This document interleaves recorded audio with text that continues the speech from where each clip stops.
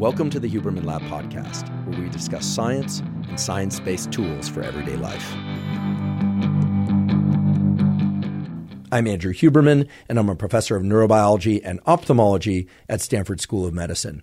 Today, my guest is Dr. David Anderson. Dr. Anderson is a professor of biology at the California Institute of Technology, often commonly referred to as Caltech University. Dr. Anderson's research focuses on emotions and states of mind and body. And indeed, he emphasizes how emotions like happiness, sadness, anger, and so on are actually subcategories of what are generally governed by states. That is, things that are occurring in the nervous system in our brain and in the connections between brain and body that dictate whether or not we feel good about how we are feeling and that drive our behaviors. That is, bias us to be in action or inaction and strongly influence the way we interpret our experience and our surroundings. Today, Dr. Anderson teaches us, for instance, why people become aggressive and why that aggression can sometimes take the form of rage. We also talk about sexual behavior and the boundaries and overlap between aggression and sexual behavior.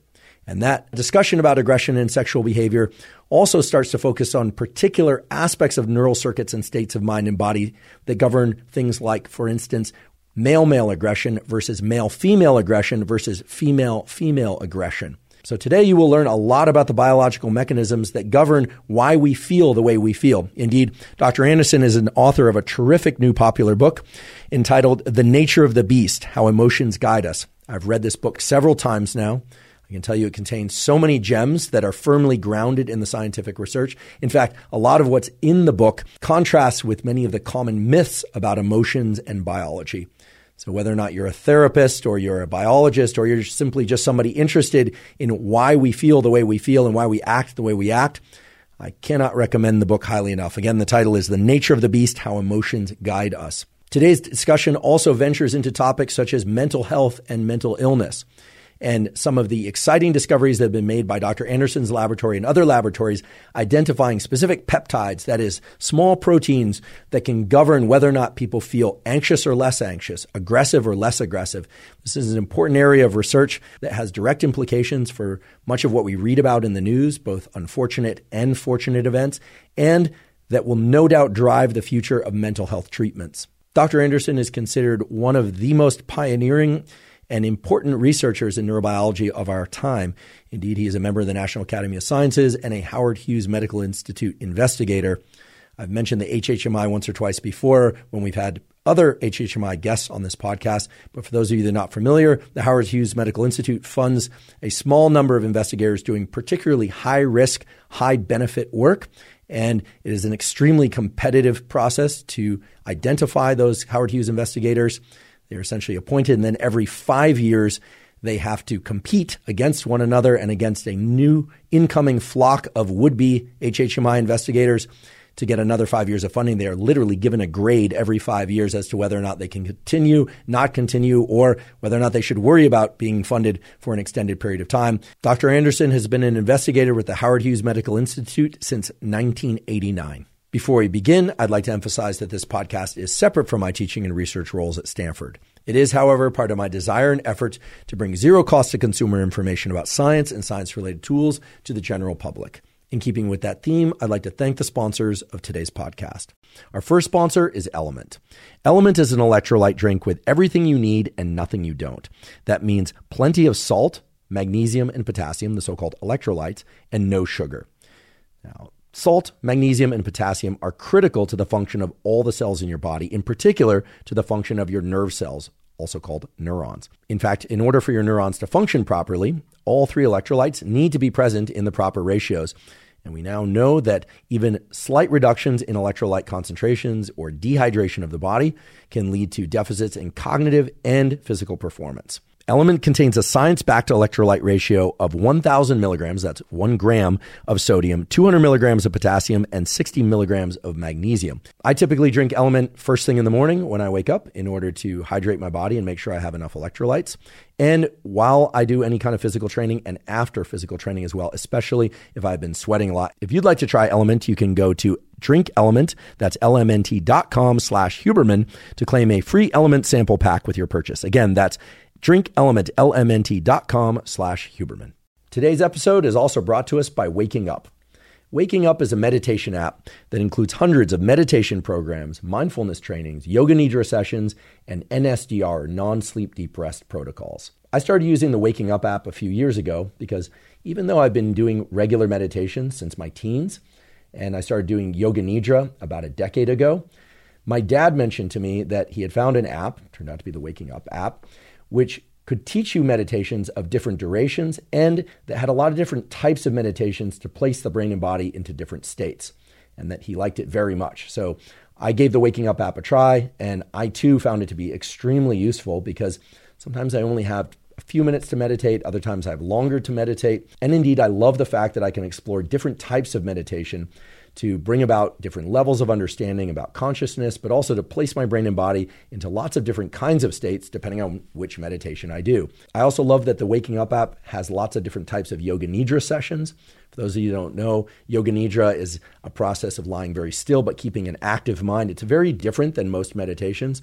And there's excellent scientific data to show that yoga nidra and something similar to it, called non-sleep deep rest or NSDR, can greatly restore levels of cognitive and physical energy, even with just a short 10-minute session. If you'd like to try the Waking Up app, you can go to wakingup.com/Huberman and access a free 30-day trial. Again, that's wakingup.com/Huberman to access a free 30-day trial. And now for my discussion with Dr. David Anderson. David, great to be here and great to finally sit down and chat with you. Great to be here too. Thank you so much. Yeah, I have a ton of questions, but I want to start with something fairly basic, but that I'm aware is a pretty vast landscape. And that's the difference between emotions and states, if indeed there is a difference, and how we should think about emotions. What are they? They have all these names: happiness, sadness, depression, anger, rage. How should we think about them, and why might states be at least as useful a thing to think about, if not more useful? That's great. First, the short answer to your question is that I see emotions as a type of internal state, in the sense that arousal is also a type of internal state, motivation is a type of internal state, sleep is a type of internal state. And the sort of simplest way I think of internal states is that, as you've shown in your own work, they change the input to output transformation of the brain. When you're asleep, you don't hear something that you would hear if you were awake, unless it's a really, really loud noise. So from that broad perspective, I see emotion as a class of state that controls behavior. The reason I think it's useful to think about it as a state is it puts the focus on it as a neurobiological process rather than as a psychological process. And this gets around all of the definitional problems that people have with the word emotion, where many people equate emotion with feeling, which is a subjective sense that we can only study in humans, because to find out what someone's feeling, you have to ask them, and people are the only animals that can talk that we can understand. So that's how I think about emotion. It's if you think of an iceberg, it's the part of the iceberg that's below the surface of the water. The feeling part is the tip that's sort of floating above the surface of your consciousness. Not that that isn't important, it is, but you have to understand consciousness if you want to understand feelings, and we're not ready to study that in animals yet. And so that's how I think about it. What are the different components of a state? You mentioned arousal as a key component. What are some of the other features of states that represent this, as you so beautifully put in your book, that represent below the tip of the iceberg? Right. So you can break states up into different facets, or people would call them dimensions. And so there have been people who have thought of emotions as having just really two dimensions, an arousal dimension, how intense is it, and also a valence dimension, which is it positive or negative, good or bad. Ralph Adolphs and I have tried to expand that a little bit to think about components of emotion, particularly those that distinguish emotion states from motivational states because they are very closely related. One of those important properties is persistence. And this is something that distinguishes state-driven behaviors from simple reflexes. Reflexes tend to terminate when the stimulus turns off, like the doctor hitting your knee with a hammer. It initiates with the stimulus onset and it terminates with the stimulus offset. Emotions tend to outlast often the stimulus that evoke them. If you're walking along a trail here in Southern California, you hear a rattlesnake rattling, you're going to jump in the air, but your heart is going to continue to beat and your palms sweat and your mouth is going to be dry for a while after it's slithered off in the bush, and you're going to be hypervigilant. If you see something that even remotely looks snake-like, a stick, you're going to stop and jump. So persistence is an important feature of emotion states. Not all states have persistence. So, for example, you think about hunger.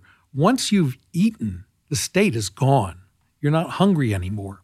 But if you're really angry and you get into a fight with somebody, even after the fight is over, you may remain riled up for a long time, and it takes you a while to calm down. And that may have to do with the arousal dimension or some other part of it. And then generalization is an important component of emotion states that make them, if they have been triggered in one situation, they can apply to another situation. And my favorite example of that is you come home from work and your kid is screaming. If you had a good day at work, you might pick it up and soothe it. And if you had a bad day at work, you might react very differently to it and scream at it. And so that's a generalization of the state that was triggered at work by something your boss said to you to a completely different interaction. And again, that's something that distinguishes emotion states from motivation states. Motivation states are really specific. Find and eat food, obtain and consume water, and they're involved in homeostatic maintenance. So states are very multifaceted, and just asking questions about how these components of states are encoded, like what makes a state persist, what gives a state a positive or a negative valence, how do you crank up or crank down the intensity of the state? It just opens up a whole bunch of questions that you can ask in the brain with the kinds of tools we have now. You mentioned arousal a few times, and you mentioned valence. Realizing that there are these other aspects of states, I'd like to just talk about arousal a little bit more and valence, because at a very basic level, it seems to me that arousal, we can be very alert and pissed off, stressed, worried. We can have insomnia. We can also be very alert and be quite happy. So the valence flips. We can be very, people can be sexually aroused. People can be aroused in all sorts of ways. Is there any simple or simple-ish neurochemical signature that can flip valence? So for instance, is there any way that we can safely say that arousal with some additional dopamine release is going to be of positive valence, and arousal with very low dopamine is going to be of negative valence? I would be reluctant to say that it's a chemical flip. I would say it's more likely to be a circuit flip, different circuits being engaged, and it might be that a given neurochemical, even dopamine, is involved in both positively valenced arousal and negatively valenced arousal. That's why people think about these as different axes. So I think the interesting question that you touch on is arousal something that is just completely generic in the brain, or are there actually different kinds of arousal that are specific to different behaviors? And you raise the question, sexual arousal feels different from aggressive arousal, for example. And we actually published a paper on this back in 2009 in Fruit Flies, where we found some evidence for two types of arousal states. one of which is sleep-wake arousal. You're more aroused when you wake up than when you're asleep, and flies show that. And the other is a startle response, an arousal response to a mechanical stimulus, a noxious mechanical stimulus. If you puff air on flies, kind of like trying to swat the wasp away from your burger at a picnic table, they come back more and more and more vigorously. And we were able to dissect this and show that although both of those forms of arousal require dopamine, they were exerted through completely separable neural circuits in the fly. And so that really put, number one, the emphasis on it's the circuit that determines the type of arousal, but also that arousal isn't unitary, that there are behavior-specific forms of arousal. And I think the jury is still out as to whether there is such a thing as completely generalized arousal or not. I think some people would argue there is, but I think more attention needs to be paid to this question of domain-specific or behavior-specific forms of arousal. Yeah, it's a super interesting idea because I always thought of arousal as along a continuum. Like you can either be in a panic attack at the one end of the extreme, or you can be in a coma.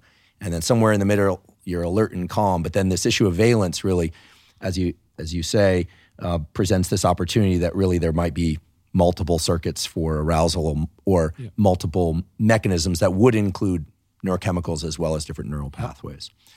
So I'd like to talk a bit about a state, if it is indeed a state, which is aggression. Your lab's worked extensively on this. And if you would, could you highlight some of the key findings there? Which brain areas are involved? The beautiful work of Dayu Lin and others in your lab that point to the idea that indeed there are kind of switches in the brain, but that thinking of switches for aggression might be too simple. How should we think about aggression?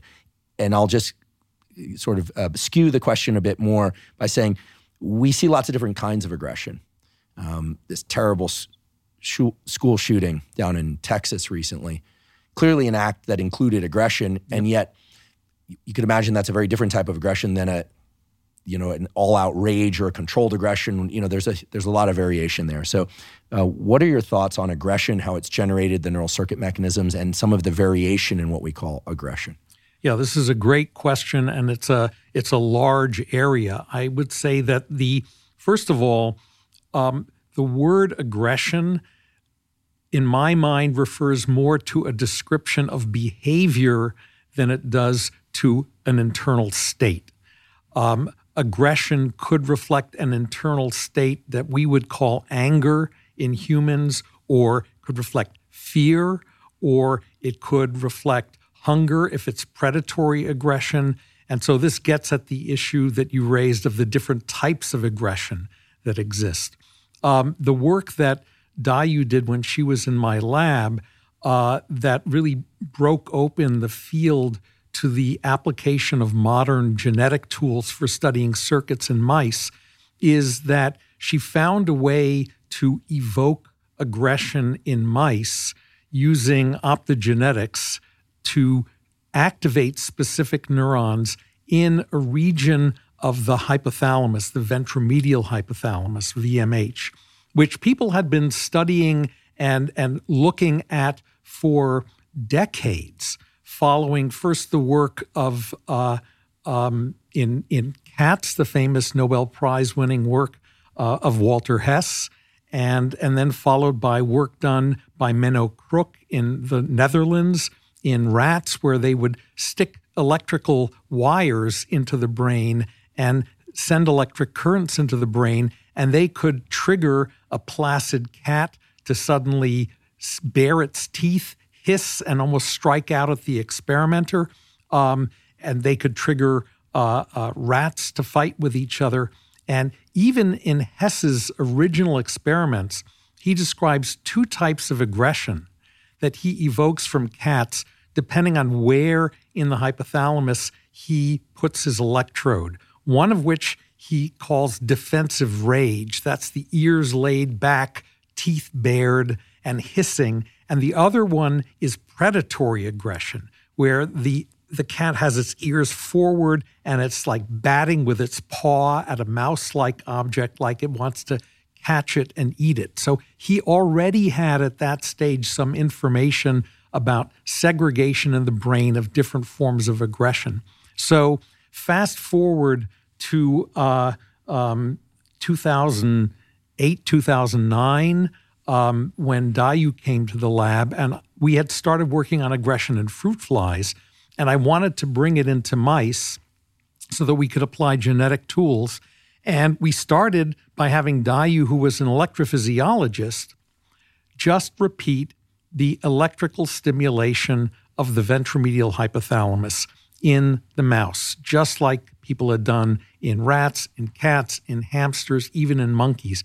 And she could not get that experiment to work over 40 different trials. It just didn't work. What she got instead was fear behaviors. She got freezing, cornering, and crouching.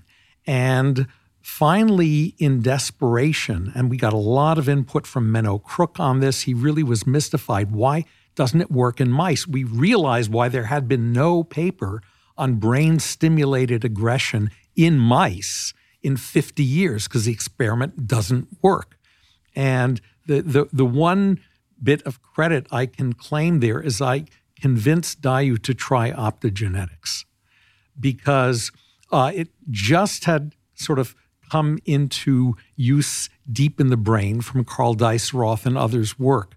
And I thought maybe because it could be directed more specifically to a region of the brain and types of cells than than electrical stimulation, it might work. And Dayu said, never going to work. If it doesn't work with electricity, why should it work with optogenetics?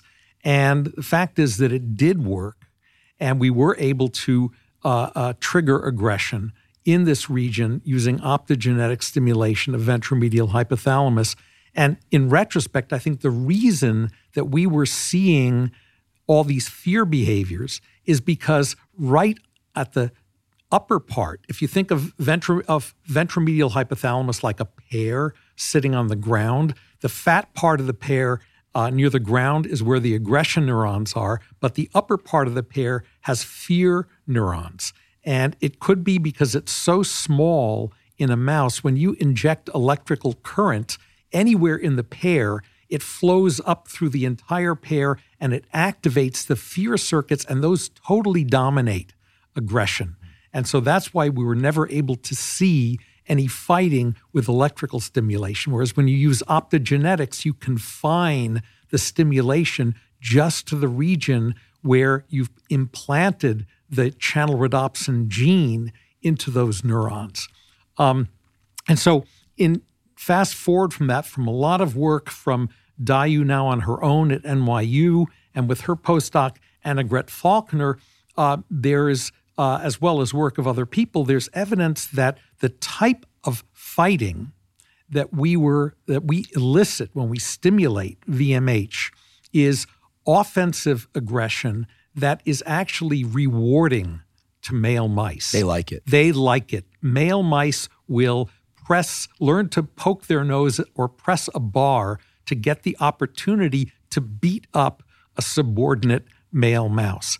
And in more recent experiments, if you activate those neurons and the mouse has a chance to be in one of two compartments in a box, they will gravitate towards the compartment where those neurons are activated. It has a positive valence. And when I went into this field and I was thinking, well, what goes on in my brain and my body when I'm furious? It certainly doesn't feel like a rewarding experience. It's not something that I would want to repeat because it feels good when I'm in that state. It doesn't feel good at all when I'm in that state. And it is still, I think, a mystery as to where that type of aggression, which is more defensive aggression, the kind of aggression you feel if you're being attacked or if you've been cheated by somebody, where that is encoded in the brain and how that works still, I think, is a very important mystery that we haven't solved. And predatory aggression, there has been some progress on. So mice show predatory aggression They use that to catch crickets that they eat, and that involves different circuits than the ventromedial hypothalamic circuits. So it's become clear that if you want to call it the state of aggressiveness is multifaceted. It depends on the type of aggression, and it involves different sorts of circuits. There's a paper suggesting that there might be a final common pathway for all aggression in a region which is one of my favorites. It's called the substantia innominata, the substance with no name. I like anatomists are so creative. Yes, or the nucleus ambiguus, or the zona incerta. These are places that no one can think of what they are. Anyhow, that might be a final common pathway for predatory aggression and offensive and defensive aggression, but it can be really hard to tell just from looking at a mouse fight whether it's engaged in offensive or defensive aggression. We've tried to take that apart using machine learning analysis of behavior. But in rats, for example, it's much clearer when the animal is engaged in offensive versus defensive aggression. They direct their bites at different parts of the opponent's body. In particular, neck versus offensive aggression is flank directed. Defensive aggression goes for the neck, goes for the throat. I've seen some nature specials where, in a very barbaric way, at least to me, it seems like hyenas will try and go after the reproductive axis. They'll go after testicles and penis, and they basically want to. It seems they want to limit future breeding potential, yes, or create pain, right? Or create pain, or both. Yeah. I mean, in terms of offensive aggression and your reflection that it doesn't feel good. I mean, I can say I know some people who really enjoy fighting. I have a relative who's a lawyer. He loves to argue and fight. I don't think of him as physically aggressive. In fact, he's not, but loves to fight and loves to prosecute and go after people, and he's pretty effective at it. Right. I have a friend, former military special operations, and very calm guy, had a great career in military special operations, and he'll quite plainly say, "I love to fight. It's one of my great joys." He really enjoyed his work. Yep. And also respected the other side because they offered the opportunity to test that and to experience that joy. So in a kind of bizarre way, to somebody like me, who I'll certainly defend my stance if I need to, but I certainly don't consider myself somebody who offensively goes after people just to go after them. There's no quote unquote dopamine hit here, right. Acknowledging that dopamine does many things, of course. Yeah. I have a couple of questions about the way you describe the circuitry. I should say the way the circuitry is arranged.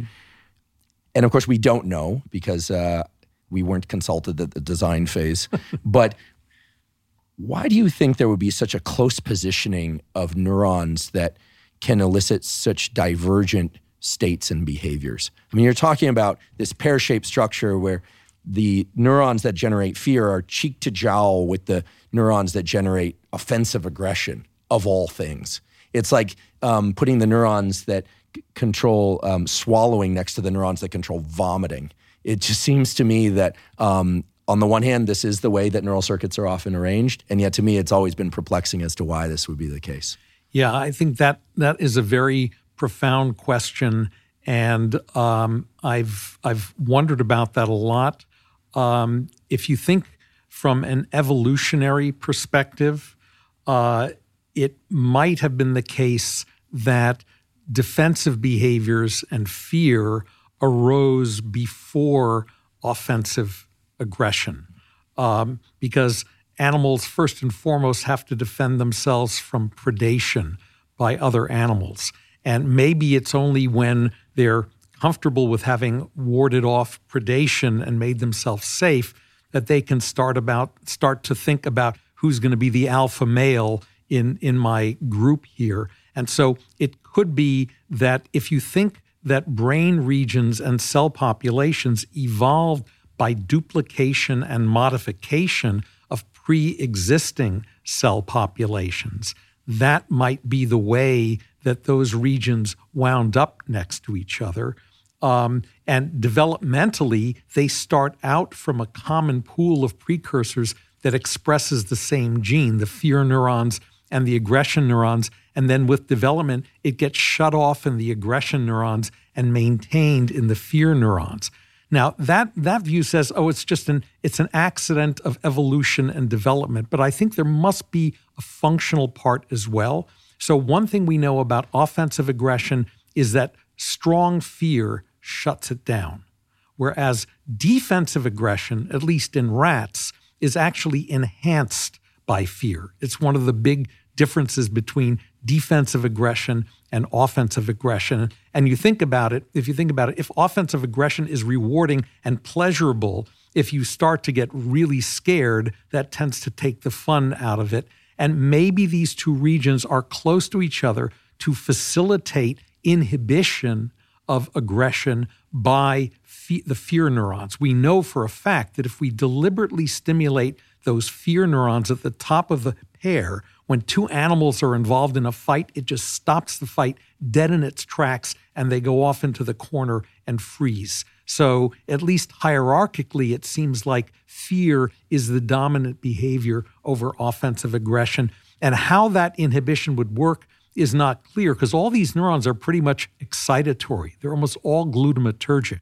And so one of the interesting questions for the future is how exactly does fear dominate over and shut down offensive aggression in the brain? How does that work? Is it all circuitry? Are there chemicals involved? What's the mechanism and when is it called into play? But I think that's the way I tend to think about why these neurons are all mixed up together. And it's not just fight and freezing or fight and flight. There are also metabolic neurons that are mixed together in VMH as well. Controlling body-wide metabolism? Yeah. There are neurons there that respond to glucose. When glucose goes up in your bloodstream, they're activated. And VMH has a whole history in the field of obesity because if you destroy it in a rat, you get a fat rat. So the way most of the world thinks about VMH is they think about, that's the thing that keeps you from getting fat. It's the anti-obesity area. But in the area of social behavior, we see it as a center for control of aggression and fear behaviors. And again, why these neurons and these functions, I like to call them the 4 Fs, feeding, freezing, fighting, and mating, that they all seem to be closely intermingled with each other, maybe because crosstalk between them is very important to help the animal's brain decide what behavior to prioritize and what behavior to shut down at any given moment.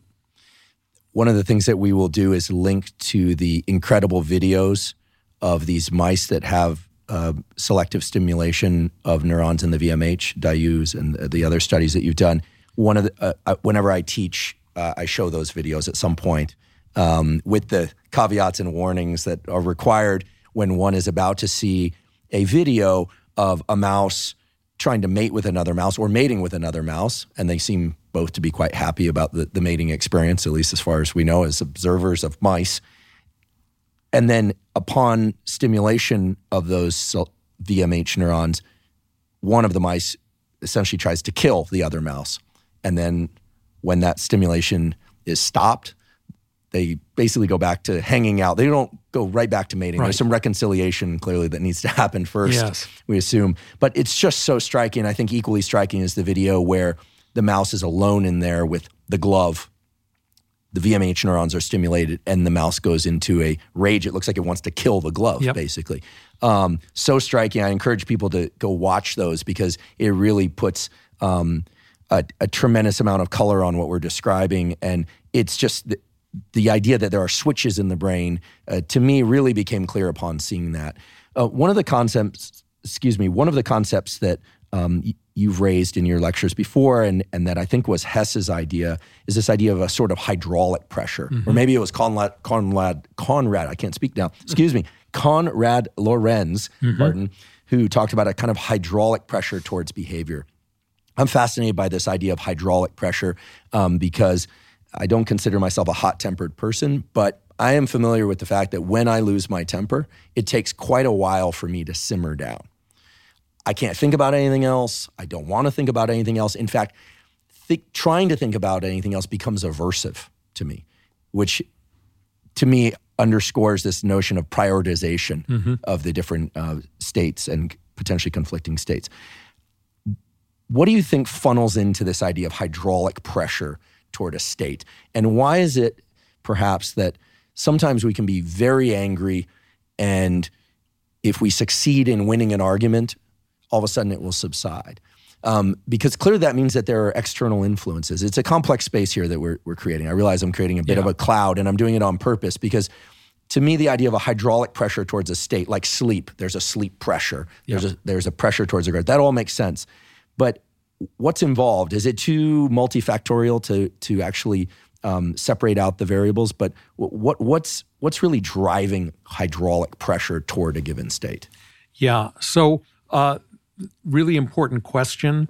I think one way that is helpful, at least for me, to break this question apart and think about it is to distinguish homeostatic behaviors, that is need-based behaviors, where the pressure is built up because of a need, like I'm hungry, I need to eat, I'm thirsty, I need to drink, I'm hot, I need to get to a cold place. It's basically the thermostat model of your brain. You have a set point, and then if the temperature gets too hot, you turn on the AC, and if the temperature gets too cold, you turn on the heater and you put yourself back to the set point.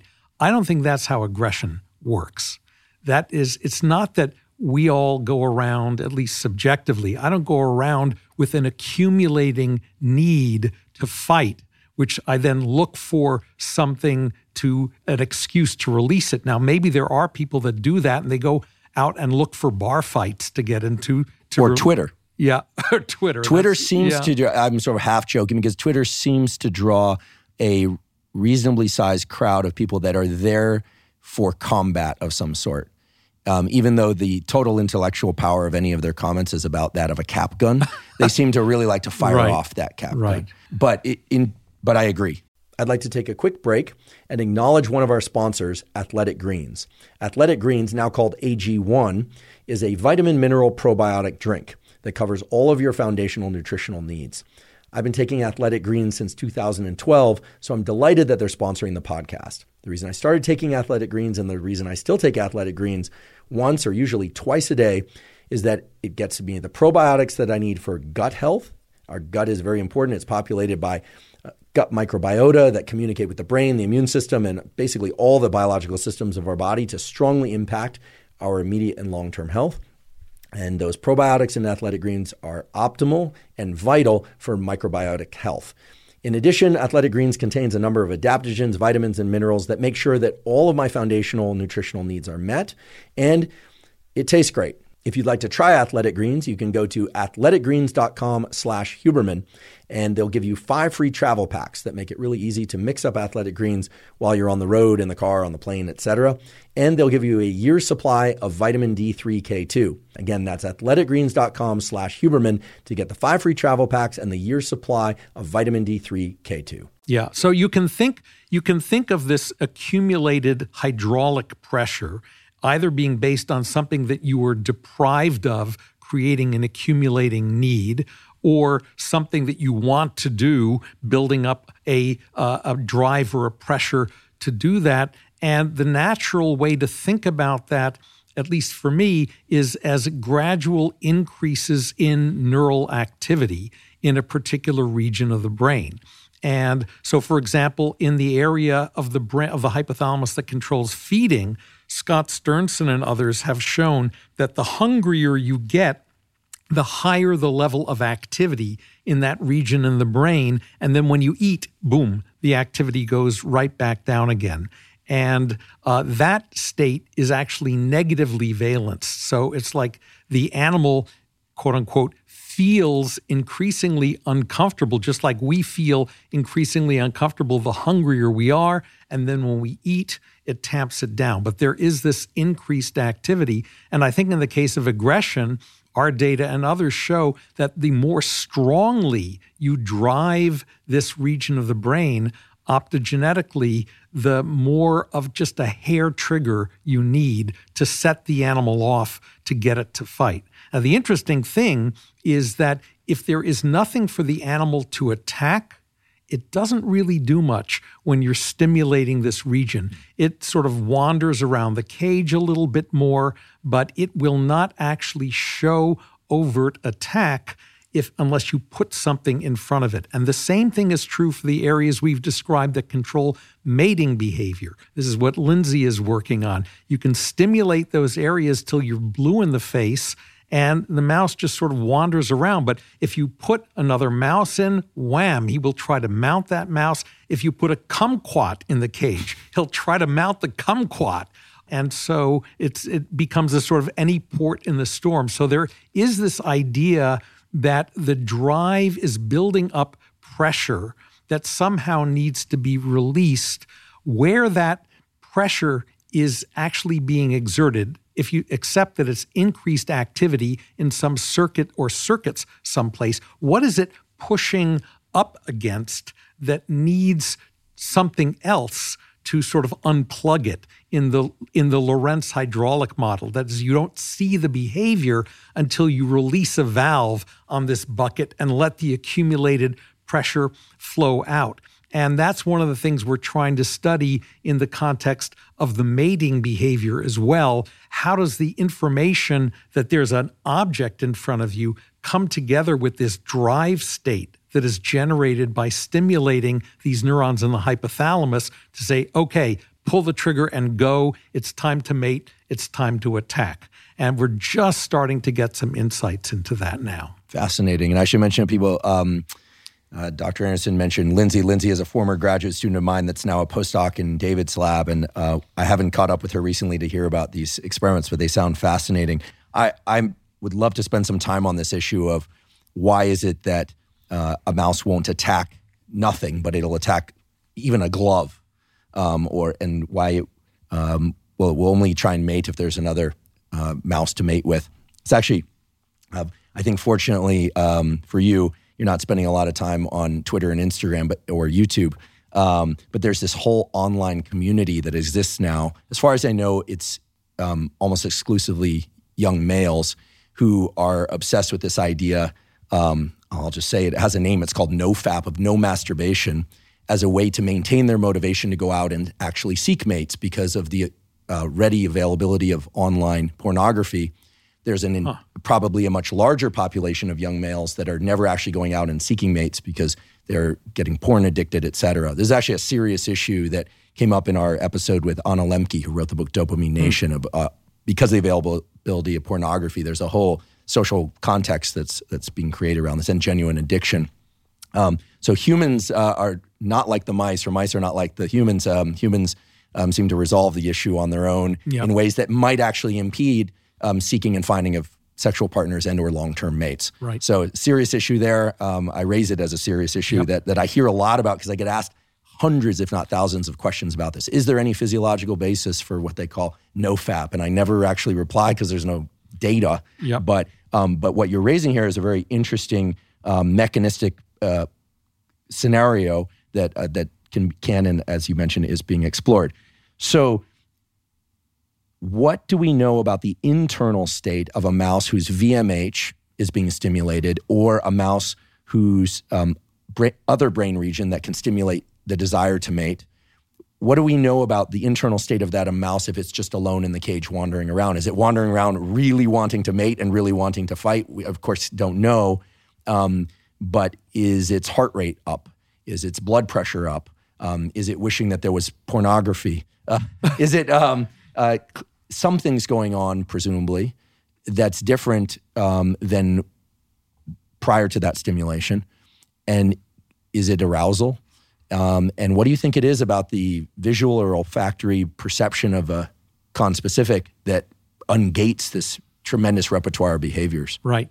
That is the central question. I can say, at least with respect to the fear neurons that sit on top of the aggression neurons, we know that when those neurons are activated optogenetically in the same way we would activate the aggression neurons, that there's clearly an arousal process that's occurring. You can see the pupils dilate in the animal. There is an increase in stress hormone release into the bloodstream. We've shown that. Heart rate goes up. So in addition to the drive to actually freeze, which is what those animals do, there is autonomic arousal and neuroendocrine activation of stress responses.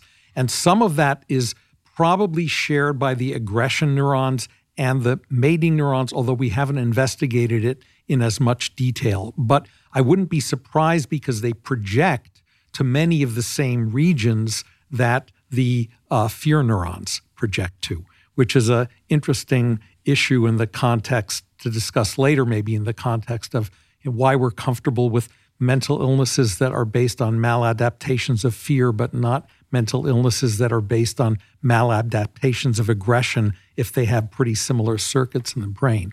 But that's how I would imagine there is an arousal dimension, as you say.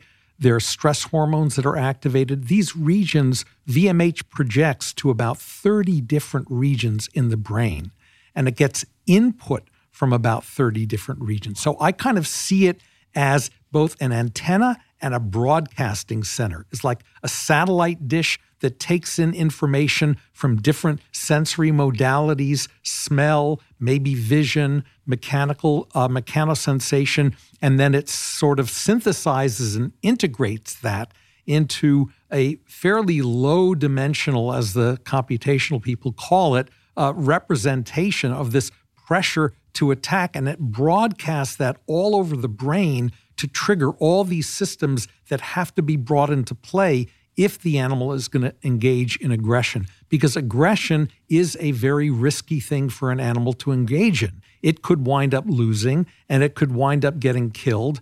And so its brain constantly has to make a cost-benefit analysis of whether to continue on that path or to back off as well. And I think that part of this broadcasting function of this region is engaging all these other brain domains that play a role in this kind of cost-benefit analysis. I want to talk more about mating behavior, but as a segue to that, as we're talking about aggression and mating behavior, I think hormones. And whenever there's an opportunity on this podcast to shatter a common myth, I grab it. One of the common myths that's out there, and I think that persists, is that testosterone makes animals and humans aggressive, and estrogen makes animals placid and kind or emotional. And as we both know, nothing could be further from the truth, although there's some truth to the idea that these hormones are all involved. Robert Sapolsky supplied some information to me when he came on this podcast that if you give people exogenous testosterone, it tends to make them more of the way they were before. If they were a jerk before, they'll become more of a jerk. If they were very altruistic, they'll become more altruistic. And then eventually, I pointed out, you'll aromatize that testosterone into estrogen and you'll start getting opposite effects. So it's a murky space. It's not straightforward. But if I'm not mistaken, testosterone plays a role in generating aggression. However, the specific hormones that are involved in generating aggression via VMH are things other than testosterone. Could you tell us a little bit more about that? Because there's some interesting surprises in there. Yeah, that's a really important question. So when we finally identified the neurons in VMH that control aggression with a molecular marker, we found out that marker was the estrogen receptor. So that might strike you as a little strange. Why should aggression-promoting neurons in male mice be labeled with the estrogen receptor? Other labs have shown that the estrogen receptor in adult male mice is necessary for aggression. If you knock out the gene in VMH, they don't fight. And it's been shown, and a lot of this is work from your colleague Nirav Shah at Stanford, who is one of my former PhD students, that if you castrate a mouse and it loses the ability to fight, not only can you rescue fighting with a testosterone implant, but you can rescue it with an estrogen implant. So you can bypass completely the requirement for testosterone to restore aggressiveness to the mice. And as you say, it's because many of the effects of testosterone, although not all, many of them are mediated by its conversion to estrogen by a process called aromatization. It's carried out by an enzyme called aromatase. In fact, most of your listeners may have heard of aromatase because aromatase inhibitors are widely used in female humans as adjuvant chemotherapy for breast cancer.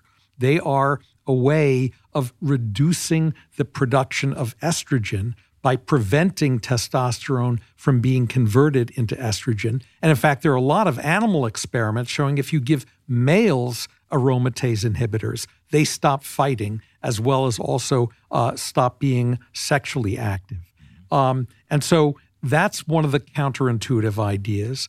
And Nirau has shown that progesterone also seems to play a role in aggression because these aggression neurons also express the progesterone receptor. So here are two hormones that are classically thought of as female reproductive hormones. This is what goes up and goes down during the estrous cycle, estrogen and progesterone, and yet they're playing a very important role in controlling aggression in male mice and presumably in male humans as well. Fascinating. So estrogen is doing many more things than I think most people believe, and testosterone is doing maybe different and fewer things in some cases and more in others.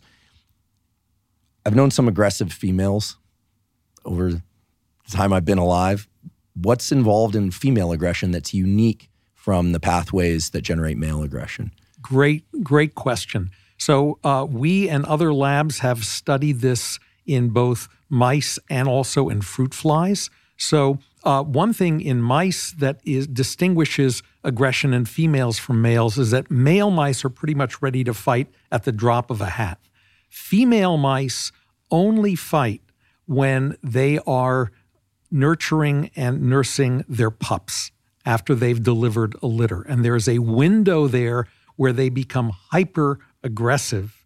And then after their pups are weaned, that aggressiveness goes away. So this is pretty remarkable that you take a virgin female mouse and expose it to a male, and her response is to become sexually receptive and to mate with him. And now you let her have her pups, and you put the same male or another male mouse in the cage with her, and instead of trying to mate with him, she attacks him. So there is some presumably hormonal and also neuronal switch that's occurring in the brain that switches the response of the female from sex to aggression when she goes from virginity to maternity. And we recently showed in a paper, this is work from one of my students, Mengyu Liu, that within VMH in females, there are two clearly divisible subsets of estrogen receptor neurons.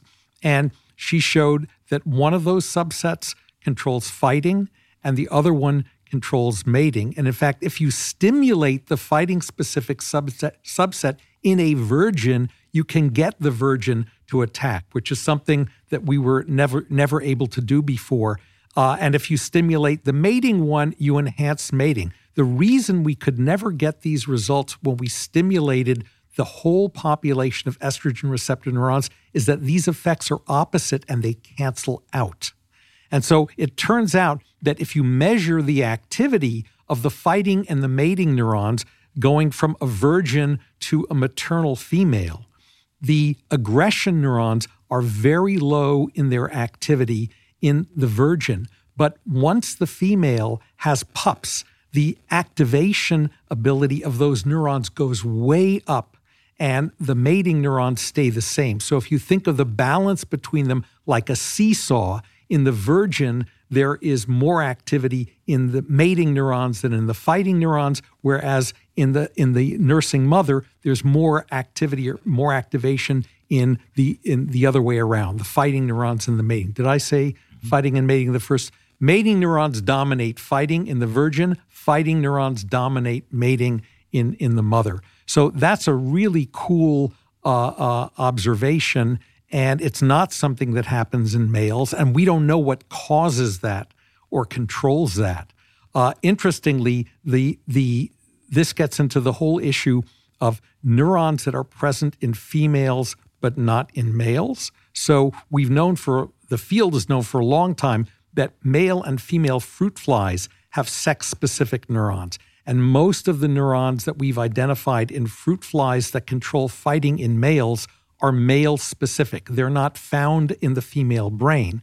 But recently, we discovered a set of female-specific fighting neurons in the female brain, together with a couple of other laboratories. Now, they do share one common population of neurons in both male and female flies that in females activates the female-specific fighting neurons and in males activates the male-specific fighting neurons. So it's kind of a hierarchy with this common neuron on top.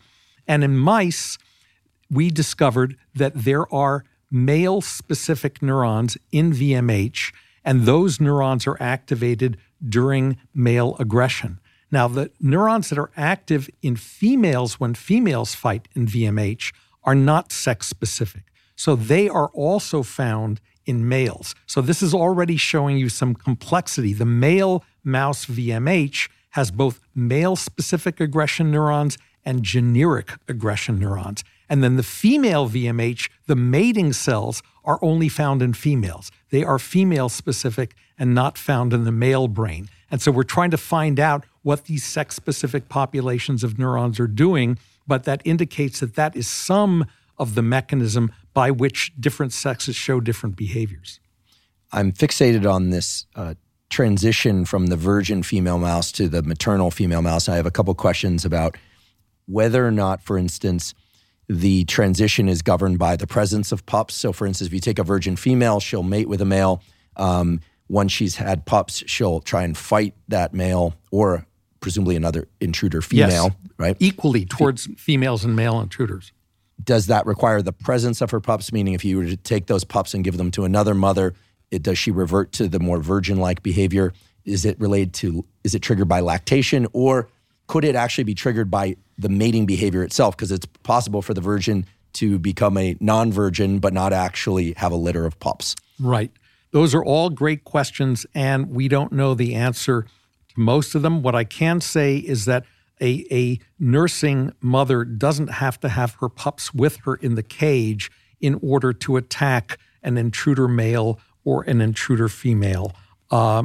She is just in a state of brain that makes her aggressive to any intruder. And those aggression neurons in that female's brain are activated by both male and female intruders equally, whereas in male mice, the aggression neurons are only ever activated by males, not by females, because males are never supposed to attack females. They're only supposed to mate with them.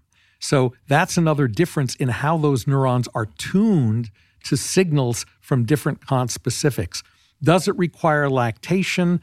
I don't know the answer to that. I think there are some experiments where people have tried to, classical experiments, people have tried to reproduce the changes in hormones that occur during pregnancy in female rats to see if it can make them aggressive. And some of those manipulations do to some extent, but there's a whole biology there that remains to be explored about how much of this is hormones, how much of this is circuitry and electricity, and how much of it is other factors that we haven't identified yet. I don't want to anthropomorphize, but I'll just ask the question. So the other day I was watching ferrets mate, right? They're mustelids, and their mating behavior, I guess I didn't say why I was watching this. Doesn't matter. It simply doesn't matter. But if one observes the mating behaviors of different animals, we know that there's a tremendous range of mating behaviors in humans. There can be no aggressive component. There could be aggressive component. Humans have all sorts of kinks and fetishes and behaviors, and most of which probably has never been documented because most of this happens in private. And here I always say on this podcast, anytime we're talking about sexual behavior in humans, we're always making the presumption that it's consensual, age-appropriate, context-appropriate, and species-appropriate. Let's say we're talking about a lot of different species. With that said, just to set context, I was watching this video of ferrets mating, and it's quite violent, actually. There's a lot of neck biting. There's a lot of squealing. If I were going to project and anthropomorphize, I'd say it's not really clear they both want to be there. One would make that assumption. And of course, we don't know. We have no idea. Could be the ritual. It seems to me that there is some crossover of aggression and mating behavior circuitry during the act of mating. And do you think that reflects this sort of stew of competing neurons that are prioritizing in real time. Because, of course, as states, they have persistence, as you point out, and you can imagine that states overlapping, 4 different states, the motivational drive to mate, the motivational drive to get away from this experience, the motivational drive to eat at some point, to defecate at some point. All of these things are competing, and what we're really seeing is a bias in probabilities. But when you look at mating behavior of various animals, you see an aggressive component sometimes, but not always. Is it species specific? Is it context specific? And more generally, do you think that there is crosstalk between these different neuronal populations, and the animal itself might be kind of confused about what's going on? Right. Great questions. I can't really speak to the issue of whether this is species specific because I'm not a naturalist or a zoologist. I've seen, like you have, in the wild, for example, lions when they mate. I've seen them in Africa. There's often a biting component of that as well. One of the things that surprised us when we identified neurons in VMH-VL that control aggression in males is that within that population, there is a subset of neurons that is activated by females during male-female mating encounters. Now, you don't generally think of mouse sex as rough sex, but there is a lot of what superficially looks like violent behavior sometimes, especially if the female rejects the male and runs away. And there's some evidence that those female selective neurons in VMH are part of the mating behavior. If you shut them down, the animals don't mate as effectively as they otherwise would. What happens when you stimulate them, we don't yet know because we don't have a way to specifically do that without activating the male aggression neurons. But I think they must be there for a reason because VMH is not traditionally the brain region to which male sexual behavior has been assigned. That's another area called the medial preoptic area. And there we have shown that there are neurons that definitely stimulate mating behavior. In fact, if we activate those mating neurons in a male while it's in the middle of attacking another male, it will stop fighting, start singing to that male, and start to try to mount that male until we shut those neurons off. So those are the make love, not war neurons, and VMH are the make war, not love neurons. And there are dense interconnections between these two nuclei, which are very close to each other in the brain. And we've shown that some of those connections are mutually inhibitory to prevent the animal from attacking a mate that it's supposed to be mating with, or to prevent it from mating with an animal it's supposed to be attacking. But it's also possible that there are some cooperative interactions between those structures, as well as antagonistic interactions. And the balance of whether it's the cooperative or antagonistic interactions that are firing at any given moment in a mating encounter, as you suggest, may determine whether a moment of coital bliss among two lions may suddenly turn into a snap or a growl and a baring of fangs. We don't know that, but certainly the substrate, the wiring is there for that to happen. I'm sure people's minds are running wild with all this. I'll just use this as an opportunity to raise something I've wondered about for far too long, which is I have a friend who's a psychiatrist who works on the treatment of fetishes. This is not a psychiatrist that I was treated by. I'll just point that out. But they mentioned something very interesting to me long ago, which is that when you look at true fetishes and what meets the criteria for fetish, that there does seem to be some what one would think would be competing circuitry that suddenly becomes aligned. For instance, avoidance of feces, dead bodies, feet, things that are very infectious. Typically, those states of disgust are antagonistic to states of desire, as one would hope is present during sexual behavior. Fetishes often involve exactly those things that are aversive. Feet, dead bodies, disgusting things to most people. And true fetishes in the pathologic sense exist when people have basically a requirement for thinking about or even the presence of those ordinarily disgusting things in order to become sexually aroused. As if the circuitry has crossed over. And the statement that rung in my mind was, people don't develop fetishes to mailboxes or to the color red or to random objects and things. They develop fetishes to things that are highly infectious and counter-reproductive appetitive states. So I find that interesting. I don't know if you have any reflections on that as to why that might be. I'm tempted to ask whether or not you've ever observed fetish-like behavior in mice, but I find it fascinating that you have this area of the brain that's so highly conserved, the hypothalamus, in which you have these dense populations intermixed, and that the addition of a forebrain, especially in humans, that can think and make decisions could in some ways facilitate the expression of these primitive behaviors, but could also complicate the expression of primitive behaviors. Right. I would agree. I think one way of looking at fetishes from a neurobiological standpoint is that they represent a kind of appetitive conditioning where something that is natively aversive or disgusting, by being repeatedly paired with a rewarding experience, changes its valence, its sign, so that now it somehow produces the anticipation of reward the next time a person sees it. Now, I don't know that literature in animals, so I don't know if you could condition a mouse to eat feces, for example, although there are animals that are naturally coprophagic. That is, and maybe mice do that occasionally, I'm not sure. But that is one way to think about it, and that could certainly involve in humans the more recently evolved parts of the brain, the cortex, that is sort of orchestrating both what behaviors are happening and whether reward states are turning on in association with those behaviors that are happening.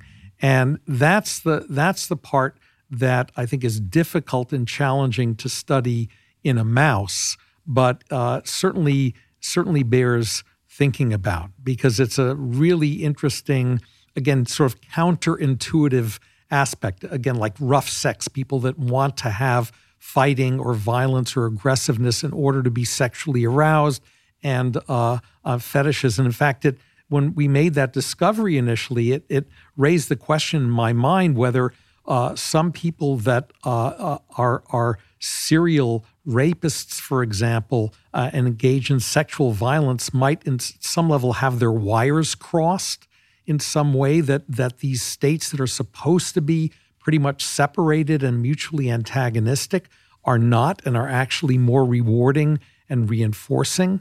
I think it's going to be a long time before we have figured it out. But when you think about it, there is no treatment that we have for a violent sexual offender that eliminates the violence, but not the sexual desire and sexual urge. Whether it's physical castration or chemical castration, it eliminates both.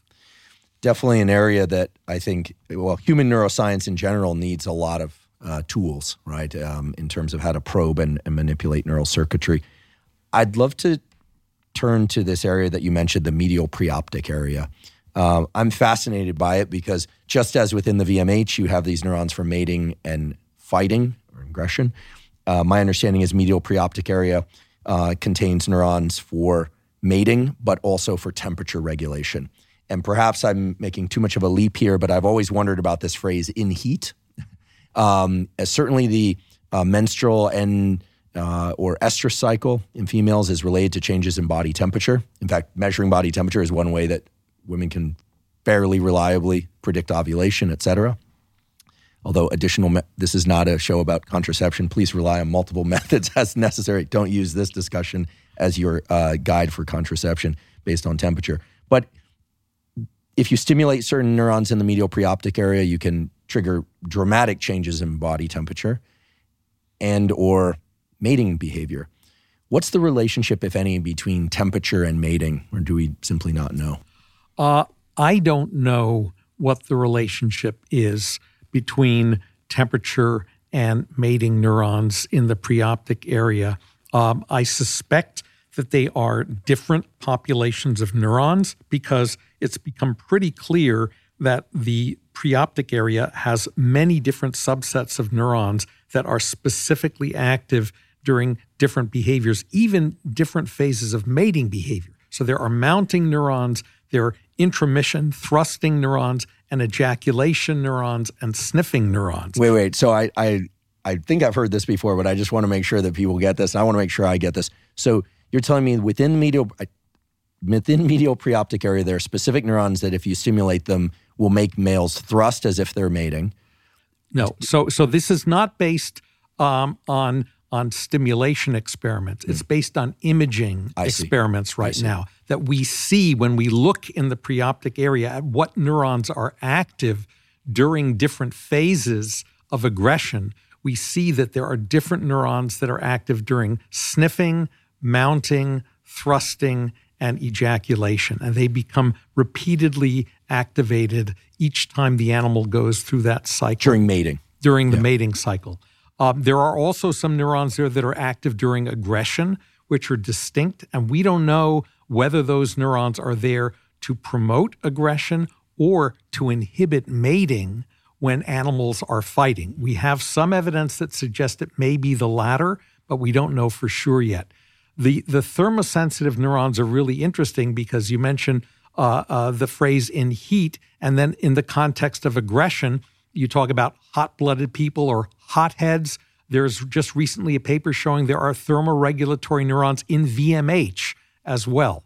So all of these homeostatic systems for metabolic control and temperature control are intermingled in these nuclei, these zones that control these basic survival behaviors like mating and aggression and predator defense.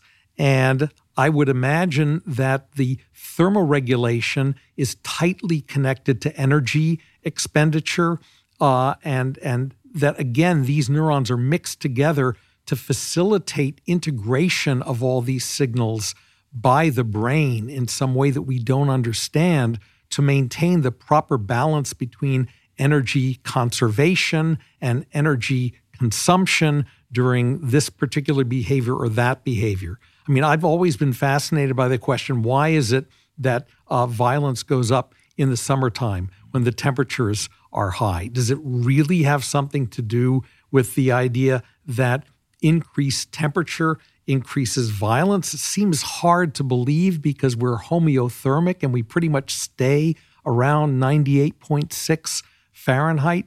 It could be other social reasons why that happens. People are outside, out on the street, bumping into each other. But I think there could well be something that ties thermoregulation to aggressiveness as well as to mating behavior. Fascinating, yeah. I asked in the hopes that maybe in the years to come, your lab will parse some of the temperature relationships. And I realize it could be also regulated by hormones in general, so it's tapping into two systems for completely different reasons. But anyway, an area that intrigues me because of this notion of hot-headedness or cool, calm, and collected. And also the fact that, I probably should have asked about this earlier, that arousal itself is tethered to the whole mating and reproductive process. I mean, without a sort of seesawing back between the sympathetic and parasympathetic, arousal, relaxed states, there is no mating that will take place. So it's fascinating the way these different competing forces and seesaws operate. Several times during the discussion so far, we've hit on this idea that the same behavior can reflect different states, and different states can converge on multiple behaviors as well.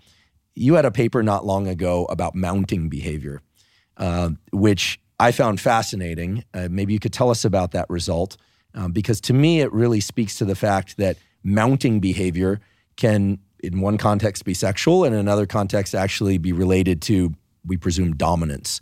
And I think that my friends who practice jujitsu will say, when I talk about that result, they say, of course, mounting the other person and dominating them, there's nothing sexual about it. It's about overtaking them physically, literally being on their neck side as opposed to on their own, lying on their own back.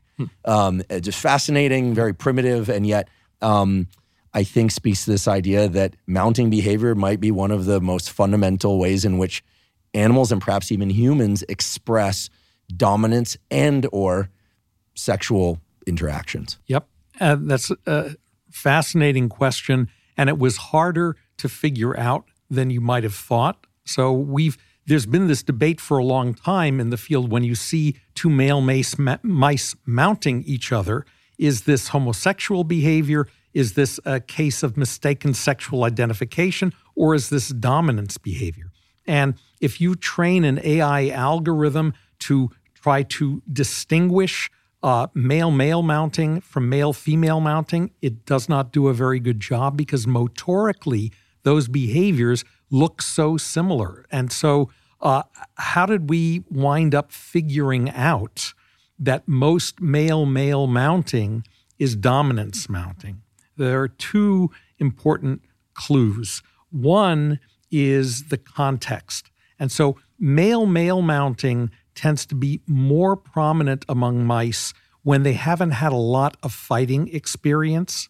And then as they become more experienced in fighting, they will show relatively less mounting towards the other male and more attack. And they'll transition quickly from mounting to attack. And so the mounting is always seen in this context of an overall aggressive interaction. And then the second thing, which, believe it or not, was suggested by a computational theoretical person in my lab, Ann Kennedy, who now has her own lab at Northwestern. She said, well, males are known to sing when they mount females, ultrasonic vocalizations. Why don't you see what kinds of songs they're singing when they're mounting males? Maybe it's a different kind of song. Well, what we found out is they don't sing at all when they're mounting a male. So you can easily distinguish whether mounting behavior by a male mouse is reproductive or agonistic, aggressive, according to whether it's accompanied by ultrasonic vocalizations or not. And it turns out that different brain regions are maximally active during these different types of mounting. So VMH, the aggression locus, is actually active during dominance mounting, and you can stimulate dominance mounting if you weakly activate VMH, whereas MPOA is most strongly activated during sexual mounting, and that's always accompanied by the ultrasonic vocalization. So this shows how difficult and dangerous it can be to try to infer an animal's state or intent or emotion from the behavior that it's exhibiting, because the same behavior can mean very different things depending on the context or the interaction with the animal. And I would say even more so with when that animal is a human or is multiple humans. That's right. And there are many examples. Animals show chasing to obtain food, a prey animal that they're going to kill and eat, and they show chasing to obtain a mate that they're going to have sex with. And so the intent of the chasing is completely different, and we don't know in all these cases whether there are separate circuits or common circuits that are being activated. I'm obsessed with dogs and dog breeds and et cetera, et cetera. And one thing I can tell you is that female dogs will mount and thrust. We had a female pit bull mix, a very sweet dog, but in observing her, it convinced me that one can never assume that male dogs are more aggressive than female dogs. It turns out, in talking to people who are quite skilled at dog genetics and dog breeding, that there's a dominance hierarchy within a litter, and it crosses over male-female delineations. So you can get a female in the litter that's very dominant, a male that's very subordinate, and no one really knows what relates to. This is also why little dogs sometimes will get right up in the face of a big Doberman Pinscher and just start barking, which is an idiotic thing for it to do, but they can be dominant over a much larger dog. Very strange, to me anyway. Female mounting. Do you observe it in mice? Are there known circuits? And what evokes female mounting or female to male mounting if it occurs? Good. Yes, there are clear examples of females displaying male-type mounting behavior towards other females. We see this most commonly in the lab where we are housing females with their sisters, say 3 or 4 in a cage. We take one out and we have her mate with a male where the male's doing the mounting. Now we take that female and we put her back in the cage with her litter mates and she starts mounting them.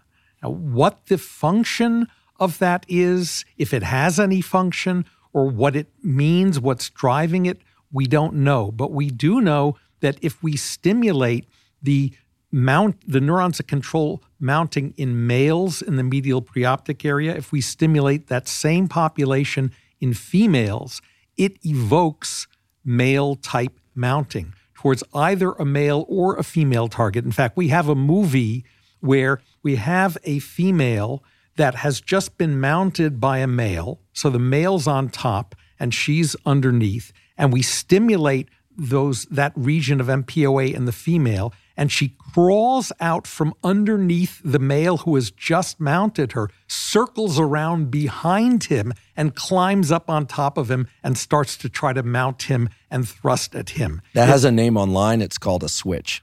Is that right? Don't ask me how I know that. Okay. But it's a pretty, it's a term that you hear. You also hear the term topping from the bottom, which it sounds like that is a literal topping from the bottom. See. That's more of a psychological phrase from what I hear. I have friends that are educating me in this language, mostly because I find this kind of neurobiological discussion fascinating. And at some point, right, I attempt in my mind to superimpose observations from the online communities that I'm told about and asked about to this. But I should point out, it's always dangerous and in fact, inappropriate to make a one-to-one link. Humans they maintain all the same neural circuitry and pathways that we're talking about today in mice, but that forebrain does allow for context, et cetera. Yep. So what the function is of female mounting, I don't know. It could be a type of dominance display. It's hard to measure that because people haven't worked on female dominance hierarchies to the same extent that they've worked on male dominance hierarchies, but it indicates that the circuits for male-type mounting are there in females, as early work from Catherine Dulac suggested some years ago. Fascinating. I love that paper because, as you pointed out, for chase, for mounting behavior, we see it and we think one thing specifically. After hearing this result, actually, I'm not a big fan of fight sports. I watch them occasionally because friends are into them, but I've seen boxing matches, MMA matches where at the end of a round, if someone felt that they dominated, they will do the unsportsmanlike thing of thrusting on the back of the other person before they get off, almost like I dominated you, and so mimicking sexual-like behavior, but there's no reason to think that it's sexual. But they're sending a message of dominance, is what it implies. I'd love to talk about something slightly off from this circuitry, but I think that's related to the circuitry, at least in some way, which is this structure that I've always been fascinated by, and I can't figure out what the hell it's for, because it seems to be involved in everything, which is the PAG, the periaqueductal gray, which is a little bit further back in the brain for people that don't know. It's been studied in the context of pain. It's been studied in the context of the so-called lordosis response, the receptivity or arching of the back of the female to receive intromission and mating from the male. How should we think about PAG? Clearly, it can't be involved in everything. I'm guessing it's at least as complex as some of these other regions that we've been talking about, different types of neurons controlling different things. But how does PAG play into this? In particular, I want to know, is there some mechanism of pain modulation and control during fighting and or mating? And the reason I ask is that while I'm not a combat sports person, years ago I did a little bit of martial arts, and it always was impressive to me how little it hurt to get punched during a fight and how much it hurt afterwards, right? So there clearly is some endogenous pain control that then wears off and then you feel beat up. Yep. Or at least in my case, I felt beat up. What's PAG doing vis-a-vis pain and what's pain doing vis-a-vis these other behaviors? Good. So I think of PAG like a old-fashioned telephone switchboard where there are calls coming in, and then the cables have to be punched into the right hole to get the information to be routed to the right recipient on the other end of it. Because pretty much every type of innate behavior you can think of has had the PAG implicated. And there's a whole literature showing the involvement of the PAG in fear, different regions of the PAG. The dorsal PAG is involved in panic-like behavior, running away. The ventral PAG is involved in freezing behavior. Both the MPOA and VMH send projections to the PAG to different regions of the PAG. So in cross-section, I hate to say this, but in cross-section, the PAG kind of looks like the water in a toilet when you're standing over an open toilet bowl. Mm-hmm. And if you imagine a clock face projected onto that, it's like the PAG has sectors from 1 to 12, maybe even more of them. And in each of those sectors, you find different neurons from the hypothalamus are projecting. So it could turn out that there is a topographic arrangement along the dorsal ventral axis of the PAG and the medial lateral axis of the PAG that determines the type of behavior that will be emitted when neurons in that region are stimulated. And I think sort of all of the evidence is pointing in that direction, but by no means has it been mapped out. Now, the thing that you mentioned about it not hurting when you got beat up during martial arts, there is a well-known phenomenon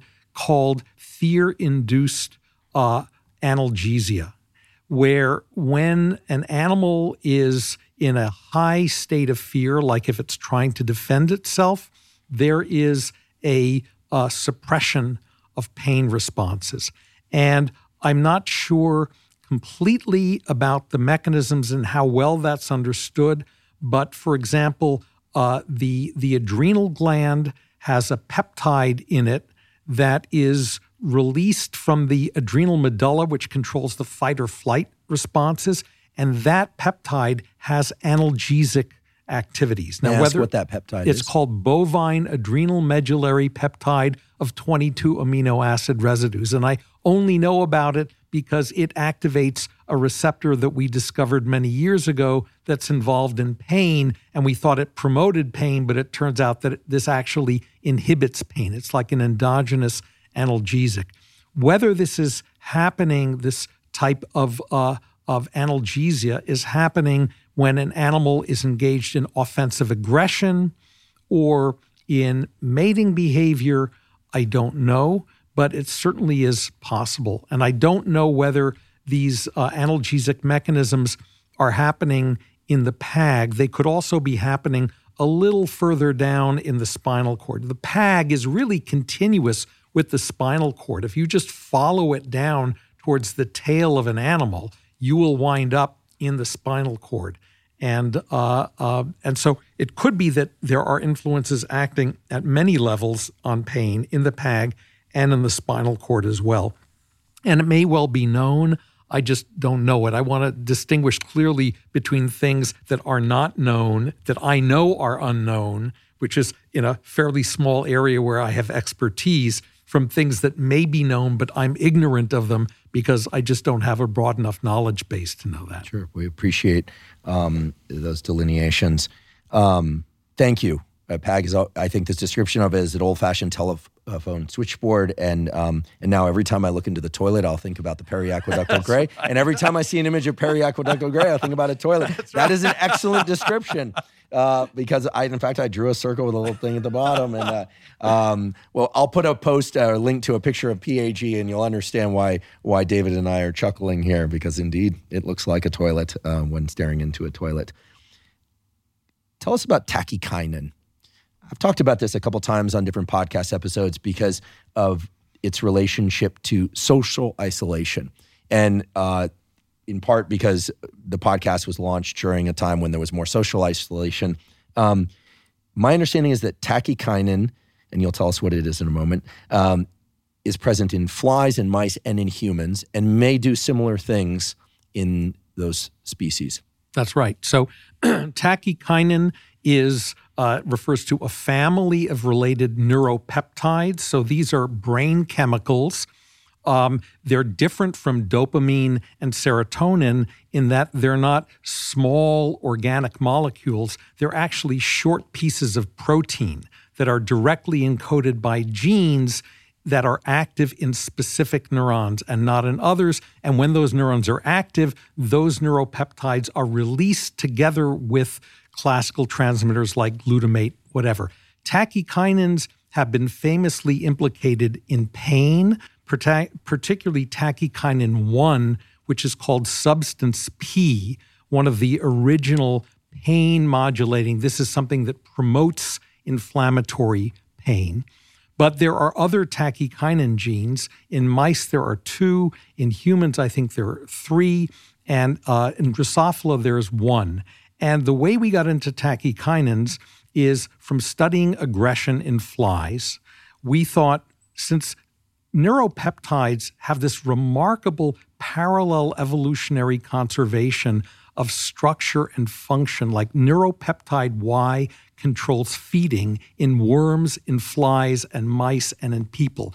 Oxytocin-like peptides control reproduction in worms and mice and in people. We thought we might find peptides that control aggression in flies and in people. And so we did a screen, unbiased screen of peptides, and found indeed that one of the tachykinins, Drosophila tachykinin, those neurons, when you activate them, strongly promote aggression, and it depends on the release of tachykinin. Now, the interesting thing is that in flies, just like in people and practically any other social animal that shows aggression, social isolation increases aggressiveness. So putting a violent prisoner in solitary confinement is absolutely the worst, most counterproductive thing you could do to them. And indeed, we found in flies that social isolation increases the level of tachykinin in the brain. And if we shut that gene down, it prevents the isolation from increasing aggression. So since my lab also works on mice, it was natural to see whether tachykinins might be upregulated in social isolation and whether they play a role in aggression.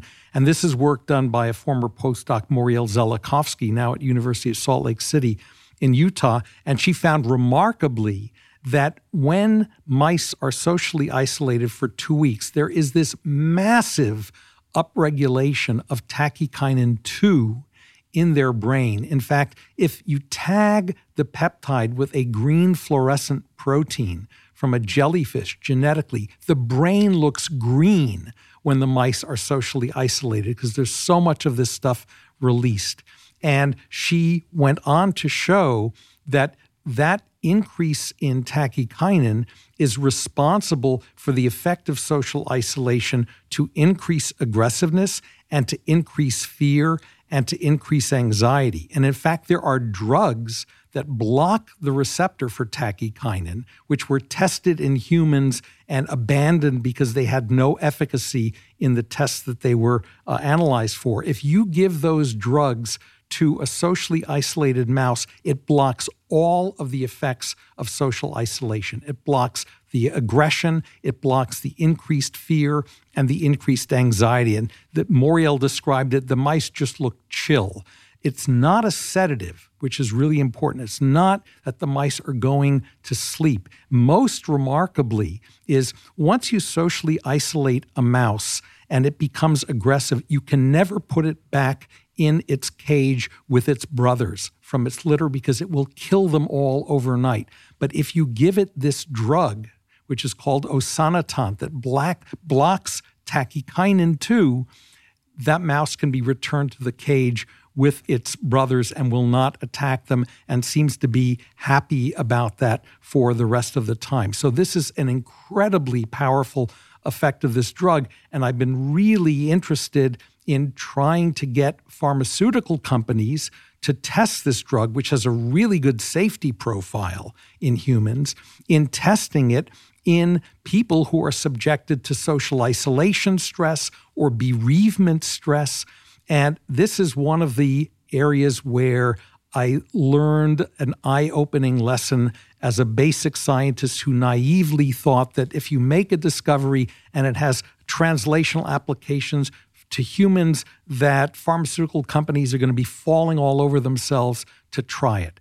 And they're not interested because once burned, twice shy. These drugs were tested for efficacy in schizophrenia. I have no idea why. There's very little preclinical data to suggest that. Not surprisingly, they failed.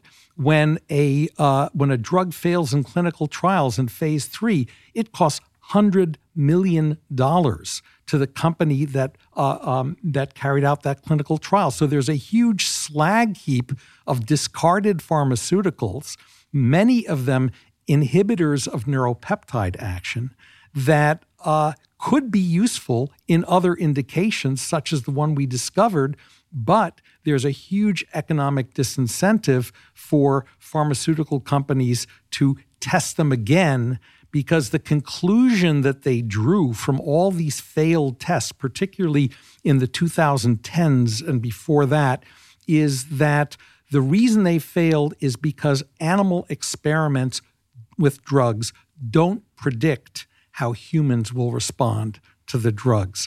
And therefore, we shouldn't try to extrapolate from any other data that we get from animal experiments, mouse or rat experiments, to humans, because they'll lead us down the wrong track. And I think that that is probably wrong. In some cases, it may be right, but in other cases, there's good reason to think, because these brain regions and molecules are so evolutionarily conserved that they ought to be playing a similar role in humans. In fact, there is a paper showing that in humans that have borderline personality disorder, there's a strong correlation between their self-reported level of aggressiveness and serum levels of a tachykinin, in this case tachykinin 1, as detected by radioimmunoassay. This is work of Emil Coccaro, who's a clinical psychiatrist at the University of Chicago. So there is a smoking gun in the case of humans as well. And I was actually trying to interest a pharmaceutical company that was testing these drugs actually for treatment of hot flashes in females, in humans, where there is actually good animal data to think that it might be useful. But I realized that this clinical trial was going on during the COVID pandemic. And I approached them and said, look, nature may have actually done for you the experiment that I want you to do, because some of the people who are getting drug or placebo are going to have been socially isolated, and some of them will have not. Why don't you get them to fill out questionnaires and see whether the ones who were given the drug and socially isolated felt less stressed and less anxious than the ones who were not socially isolated? And they would not touch it, because they're in the middle of a clinical trial for a different indication for this drug, and they have to report any observation that they make about that drug in their patient population. So if they were to ask these questions and get an unfavorable answer, oh my God, I felt even worse when I took this drug and I was isolated, they would be obliged to report that to the FDA, and that could torpedo the chances for the drug being approved in the thing that it was in clinical trials for. So it's better not to ask and not to know than it is to try to find out more information that could lead to another clinical indication. So I remain convinced that this family of drugs could have very powerful uses in treating some forms of stress-induced anxiety or aggressiveness in humans, but it's just very difficult for economic reasons to find a way to get somebody to test that. Yeah, a true shame that these companies won't do this, and especially given the fact that many of these drugs exist and their safety profiles are established, because that's always a serious consideration when embarking on a clinical trial. Perhaps in hearing this discussion, someone out there will understand the key importance of this and will reach out to us. We'll provide ways to do that to get such a study going in humans. Because I think if enough laboratories ran small-scale clinical trials, pharma certainly would perk up their ears, right? I mean, they're so strategic, Yep. sometimes to their own. I mean, I would like to say also, I'd like to see this tested on pets. I mean, there's a huge number of pets right now that are suffering separation anxiety because humans bought them to keep them company during the COVID pandemic. And now they're home alone. Now they're home alone, Yeah. okay? And if this thing works in mice, there's certainly a higher chance it's going to work in dogs or in cats than it is going to work in humans. And if it did, that would be even more encouragement to continue along those lines. People sometimes forget that although we work on animals and we ultimately want to understand humans, we care about how our results apply to the welfare of animals as well, and particularly domestic pets, which is a multi-billion-dollar industry in this country. So if there's ways that they can be made to feel better when they're separated from their owners, that would certainly be a good thing. Absolutely. We will put out the call. We are putting out the call. And I know for sure there will be a response. Just underscoring what we've been talking about even more, every time we hear about a school shooting, like in Texas recently, or I happen to be in New York during the time when there was a subway shooting, for whatever reason, I listened to the book about Columbine that went into a very detailed way about the origin of those boys and that committed that. And every single time, there's the person who commits those acts is socially isolated. Yep. As far as I know, there might be some exceptions there. And sometimes this crosses over with other mental health issues, but sometimes no apparent mental health issues. So social isolation clearly drives powerful neurochemical and neurobiological changes. I really hope that tachykinin 1 and 2, those are the main ones in humans, will be explored in more detail. Also, I didn't know that tachykinin 1 is substance P, and substance P is tachykinin 1. Yes, tachykinin 1 is the gene name, and tachykinin 2 in humans is called neurokinin B. That's the name of the protein. I just refer to it by the gene name because it makes it easier, and I don't have to keep remembering 2 names for each thing. And if I'm not mistaken, you put yourself in the company of geneticists because of your original training was in genetics, immunology, and areas related to that. It was in cell biology, and I didn't actually have formal training in genetics as a graduate student, but I think I'm a geneticist at heart. That's just the way I like to think about things. And when I started working on flies, I came out of the closet as a geneticist, as it were. Wonderful. As long as we're talking about humans, I'd love to get your thoughts about human studies of emotion. I know you wrote this book with Ralph Adolphs. You have this new book, which we'll provide a link to, which I've read front to back twice. It's phenomenal. I've mentioned it before on the podcast. It's really, there are books that are worth reading, and then there are books that are important. And I think this book is truly important for the general population to read and understand. And neuroscientists should read and understand the contents, because we, as a culture, are way off in terms of how we think about emotions and states and behaviors. So we'll put a link to that. It's really worth the time and energy to read it. And it's written beautifully, I should say. Very accessible even for non-scientists. There's a heat map diagram in that book that I think about. This is a heat map diagram of subjective reports that people gave of where they experience an emotion or a feeling, a somatic feeling in their body or in their head, or both, when they are angry, sad, calm, lonely, et cetera, et cetera. And I wouldn't want people to think that those heat maps were generated by any physiological measurement, because they were not. And yet, I don't think we can have a discussion about emotions and states and the sorts of behaviors that we're talking about today without thinking about the body also. Yep. And I'm not coming to this as a Northern California mind body. I've been to Esalen once. I didn't go in the baths. I went there, I gave a talk, and I left. It is very beautiful. If anyone wants to know what it looks like, I think that final scene of Mad Men is shot at Esalen. It's a very beautiful place. And yet, mind body is to me is a neurobiological construct, because the nervous system extends out of the cranial vault and into the spinal cord and body and back and forth. Okay. How should we think about the body and in terms of states? And at some point, I'd love for you to comment on that heat map experiment, because it does seem that there's some regularity as to where people experience emotions. When people are in a rage, for instance, they seem to feel it both in their gut and in their head, it seems, on average.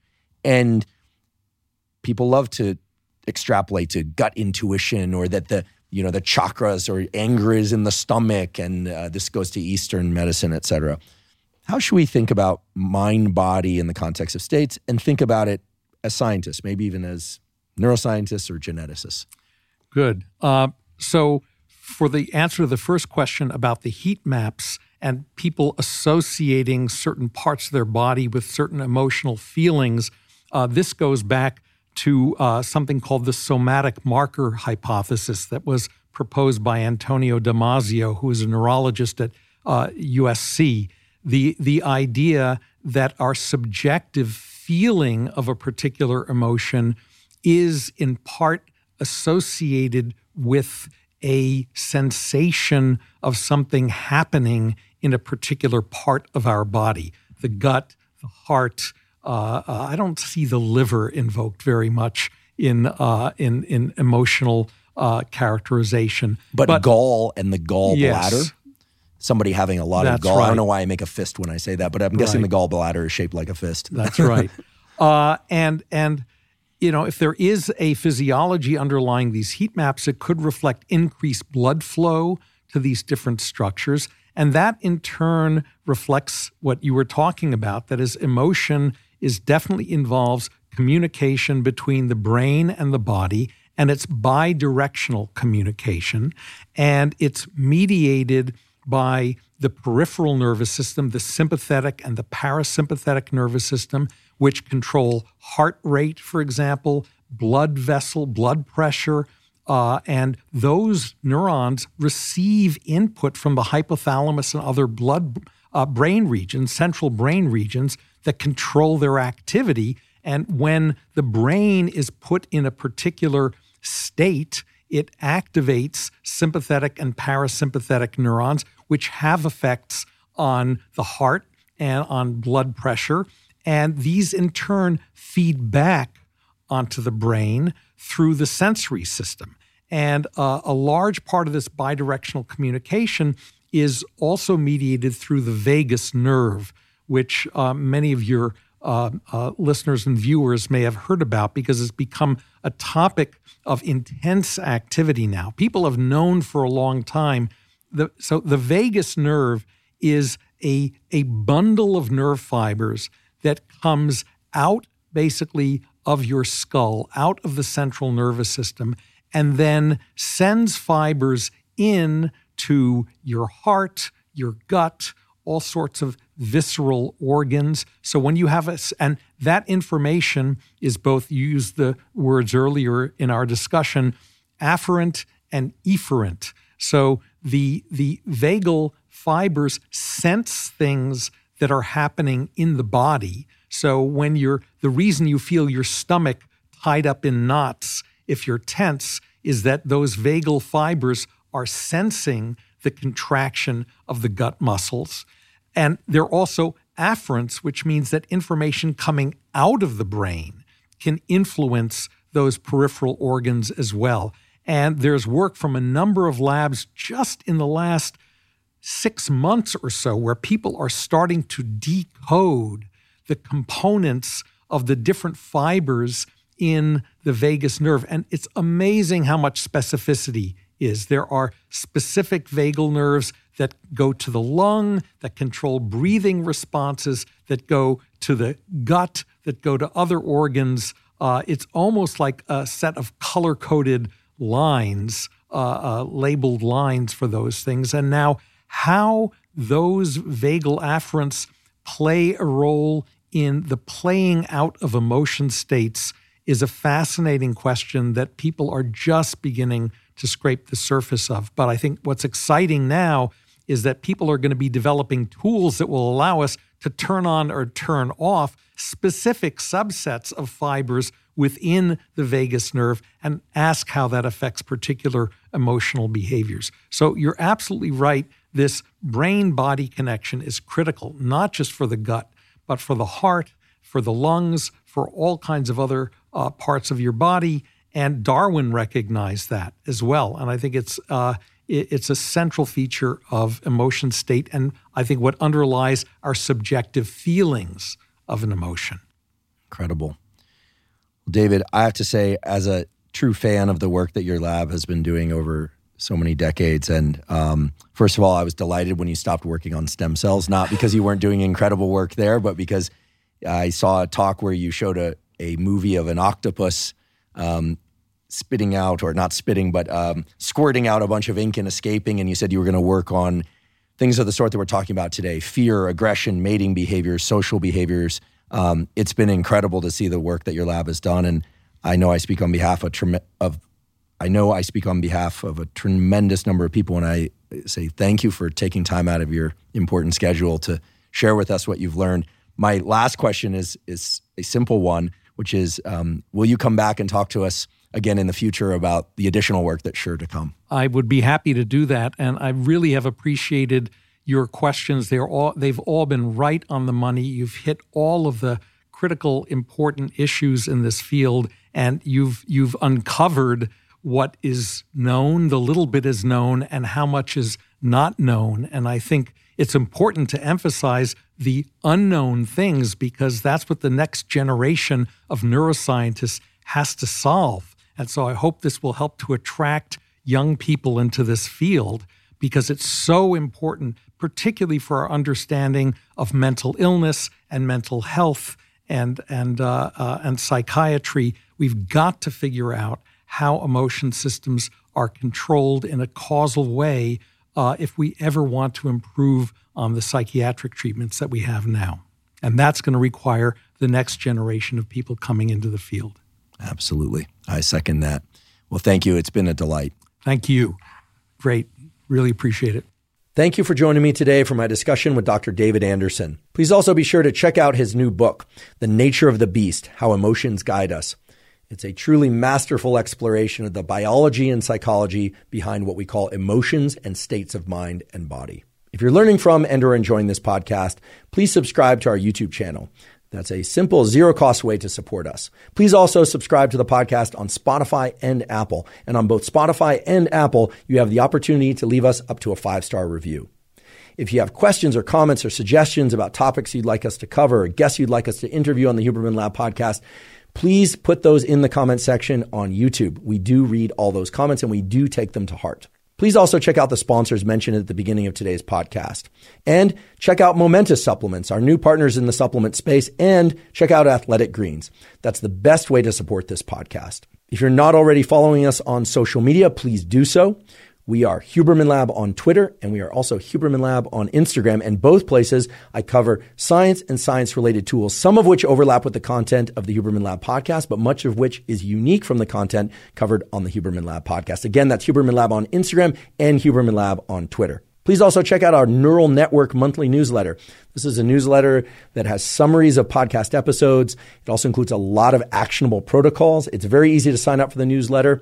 You go to hubermanlab.com, click on the menu, go to newsletter. You supply your email, but we do not share your email with anybody. We have a very clear and rigorous privacy policy, which is we do not share your email with anybody. And the newsletter comes out once a month, and it is completely zero cost. Again, just go to hubermanlab.com and go to the Neural Network newsletter. I'd also like to point out that the Huberman Lab podcast has a clips channel. So these are brief clips, anywhere from 3 to 10 minutes, that encompass single concepts and actionable protocols related to sleep, to focus, interviews with various guests. We talk about things like caffeine, when to drink caffeine relative to sleep, alcohol, when and how and if anyone should ingest it relative to sleep, dopamine, serotonin, mental health, physical health, and on, all the things that relate to the topics most of interest to you.